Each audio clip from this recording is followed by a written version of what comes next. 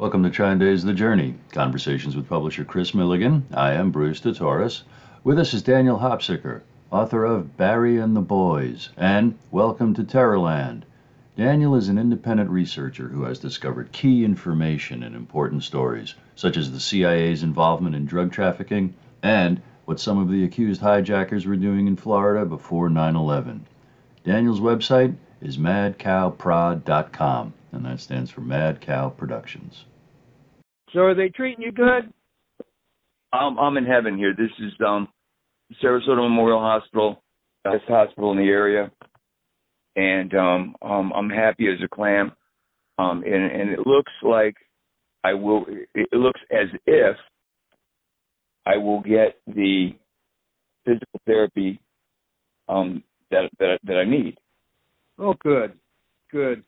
Well, you know, John Loftus goes to that hospital about once every 2 weeks. Really? Yeah, and it was built on midden piles. That's how come it doesn't, when the hurricanes come, it doesn't get to the hospital. Because the Indians, many hundreds of years ago, started to take their seashells and put them into piles, because they knew that every once in a while a big bunch of water comes at them. So they need these places to stand on so they can get out of the water. Makes perfect sense. Yeah. So CIA drugs, anything happening with that? Well, yeah.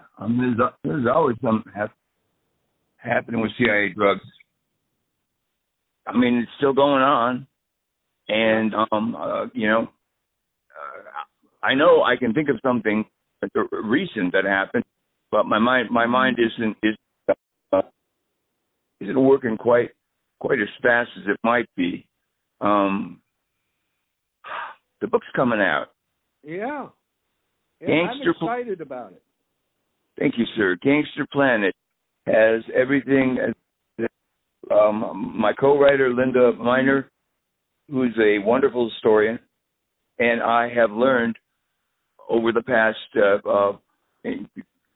to 5 years, and it's quite a bit. And if anything else was needed to sink Donald Trump's prospects in 2024, the book would have it.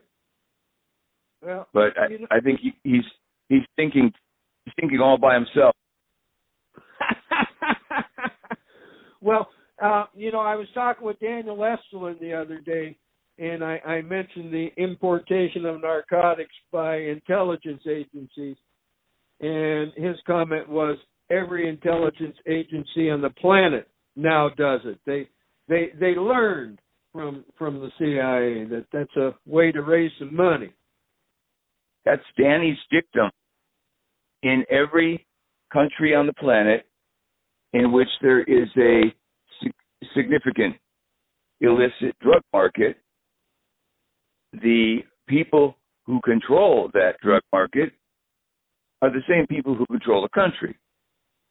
Yeah. So that's a large pot of loot that gets distributed country by country, and none of us, we wouldn't get a share in it, but we don't even get to say where it goes.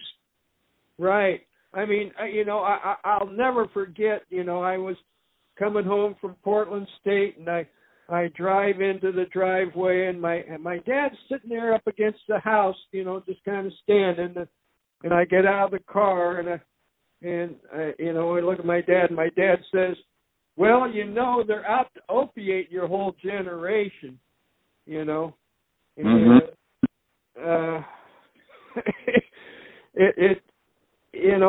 Like I told my dad, I said, "Well, I don't see that stuff. I don't look for it. I just smoke some pot." But then he said, "I don't care. You're still making money for them, Sure. It's been going on a while. So, when how much corruption does the drug trade create? Wow. It creates enough to continue to propagate itself year in, year out. Right. Sometimes it's very visible, and sometimes it recedes into the background. But my understanding is there is more cocaine being consumed than even back in the days when it was considered an epidemic. Back in the 80s, the cocaine fueled 80s, when there was much talk about it. The 90s there was more cocaine, but it was no longer in the news every day. Yeah, and now I mean, you've got these boats coming in with, Lord have mercy, 20 tons and more? I mean, that's a huge amount. Well, that's what it's come to now. Organized crime, I think of it as a candy store in Brooklyn that that does a little loan sharking, and every once in a while sells things that fell off the back of a truck. Transnational organized crime, which is what we have now, is a 3-block long container ship owned by the mafia that drops off 19 tons of cocaine in Philadelphia, and then moves back to. I mean, it's a global distribution system that probably is more effective than Procter and Gamble's. Yeah, and I mean, it's just amazing to see that these amounts, and then they, really obfuscate, who owns these things, because you start looking at them and you see some Chinese people, you see some Switzerland folk, you see some Italian folk, you see some Balkan folk, transnational is obviously correct there, Daniel. What I think of is the dual loyalties that it creates. Here's an example. 3 weeks after Mohammed Atta and Marwan al-Shehi arrived in Venice, Florida, to attend Huffman Aviation Flight School, the owner of Huffman Aviation, a supposed insurance executive named Wally Hilliard, had his Learjet busted on a runway of Orlando Executive Airport with 43 pounds of heroin on board. 43 pounds of heroin is what's known in trade as heavyweight. Nobody stumbles across 43 pounds of heroin by mistake. Right. And those trips were happening weekly, and you've been the only person talking about it. What are some of the excuses that you get from quote unquote journalists as to why they don't cover it? I don't. It's just understood that the knowledge I have is verboten and is outside the realm of any journalist that wants to progress in journalism. That's just the way it is. Yeah. Doug Valentine thinks that, he's been kicked out of the mainstream. I mean, they won't talk about his books at all. And he covers some of the same material. It seems to be a occupational hazard. But let me back up and in defense of our shared country, God bless America.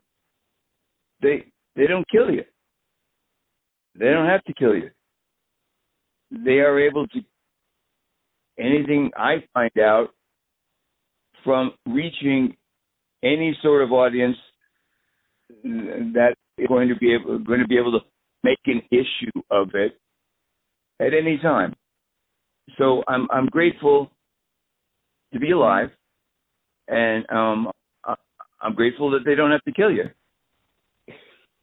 Yeah, I mean, yeah, I had similar thoughts, you know, after my daddy took me in a room with a professor from Vanderbilt and told me about his intelligence career and a bunch of stuff, and you know, and he told me, he says, well, I'm talking to you now because the thing I signed said I couldn't talk for 10 years. And then after I thought about it a while, you know, well, you know, I didn't believe him when he was, you know, what he was telling me. So sure. Even if he had talked, you know, people wouldn't have believed him and just would have shoved him off into some corner, you know, like you've been shoved off into a corner. It's really sad. Well, it is what it is, but that's what it is. I remember when I first read "Compromise" by Terry Reid, and there were whole passages in that book that I went, "Oh, come on, okay, that can't possibly be true." Turns out I believe the whole thing was true, including Bill Barr. There you go, Bill Barr, a agent who kept the lid on the drug trafficking going on in Bill Clinton's Arkansas during the 1980s. Later becomes Donald Trump's Attorney General. How odd is that? Pretty damn odd.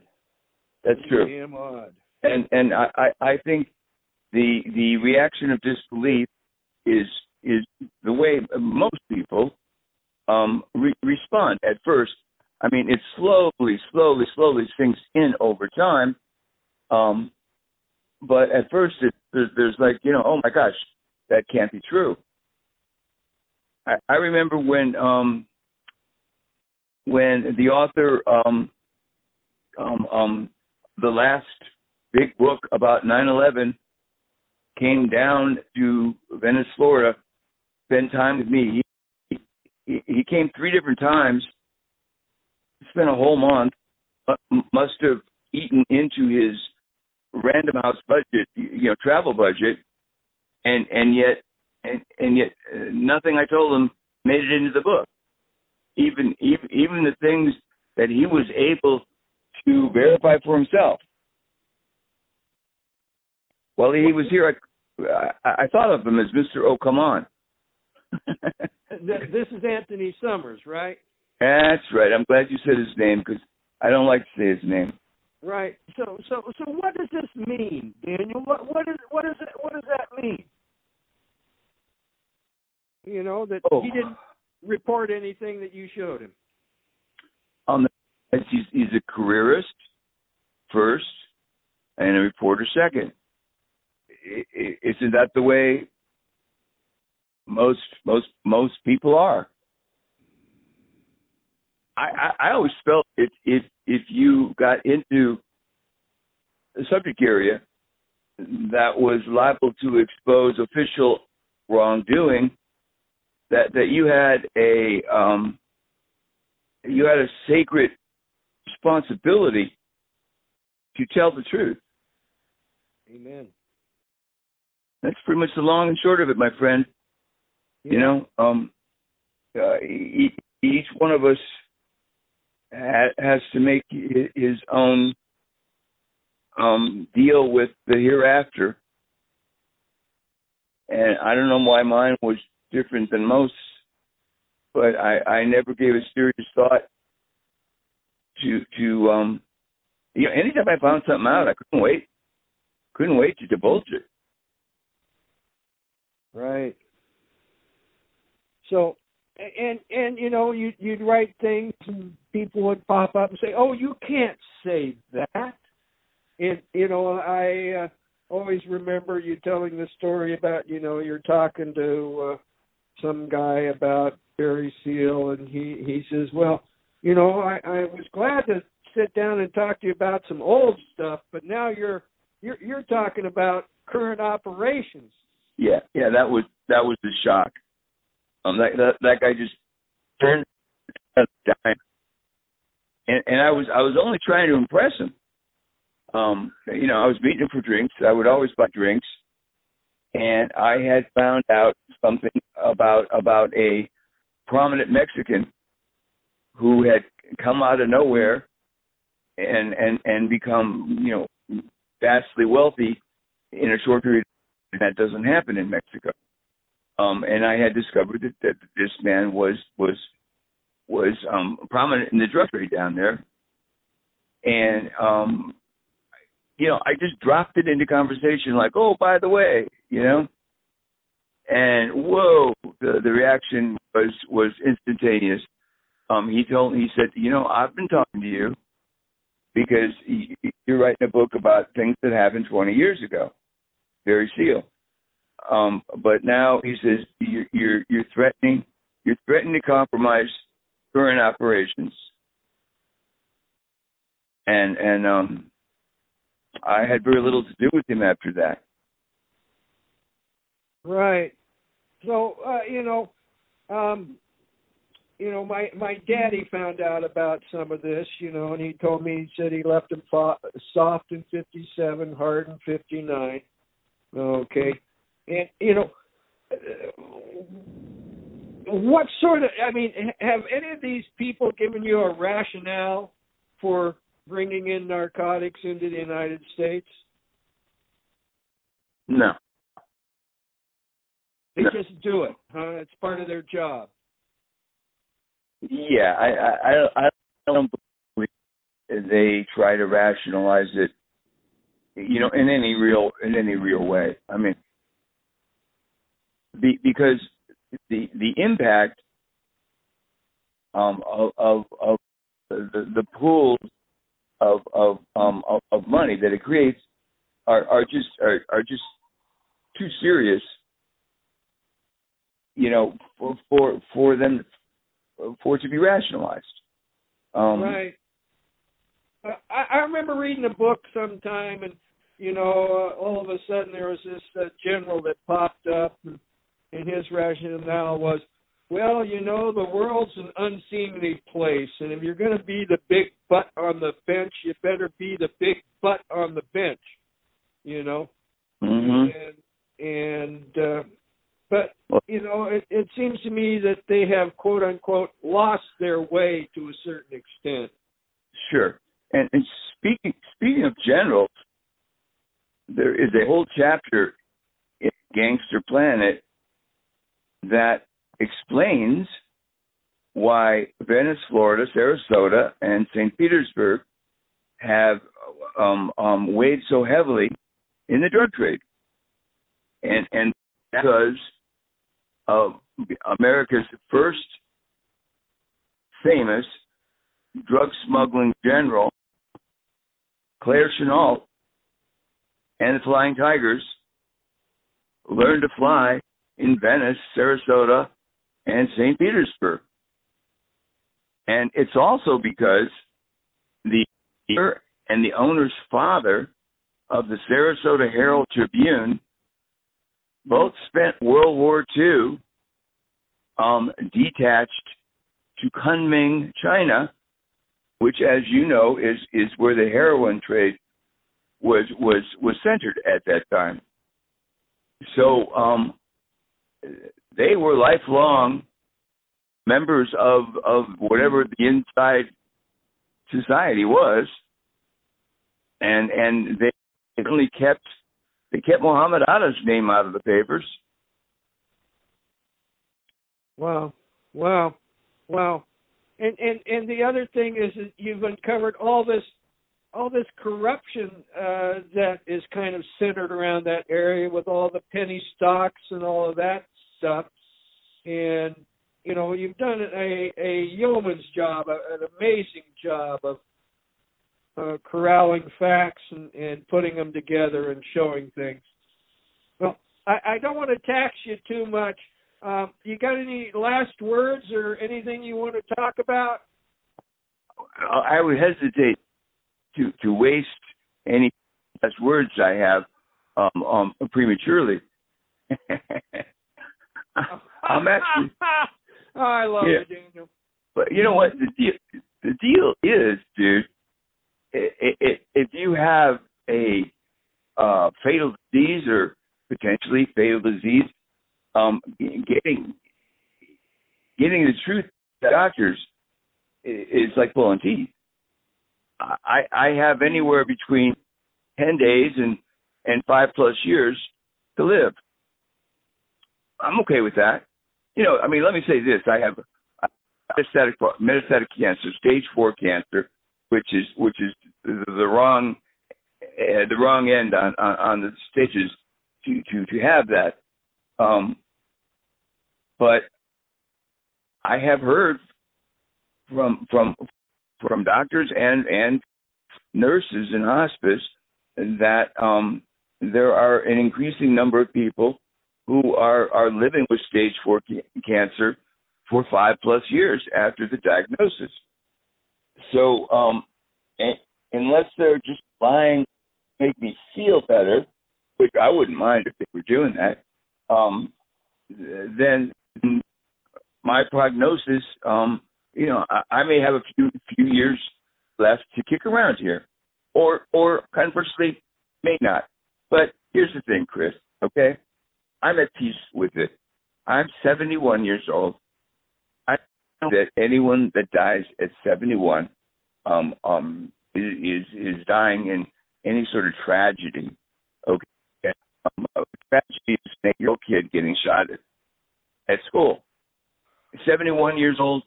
I've lived my life. I've had a good life, and there's nothing I'm going to find out if I live another couple of years that I basically don't know now. So I'm enjoying my life. I don't want to leave unless I have to. But if I have to, I'm ready, willing, and able. So I'm in a good place. And my last little spell of hospice here taught me that my condition is treatable with drugs, so that I'm not in pain, because I had spent pretty much the previous year and a half in more pain than I want to think about. But they helped me get rid of that, and once my mind was clear, it was like, well, okay. Let's get a little little physical therapy, and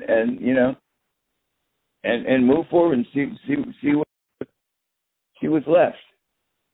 So that's what I'm doing. So I don't want anybody feeling sorry for me out there. I've had fun. I've had a good life. And I'm still enjoying myself.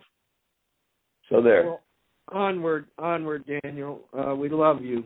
You take God bless care. God bless you. Bye. Bye.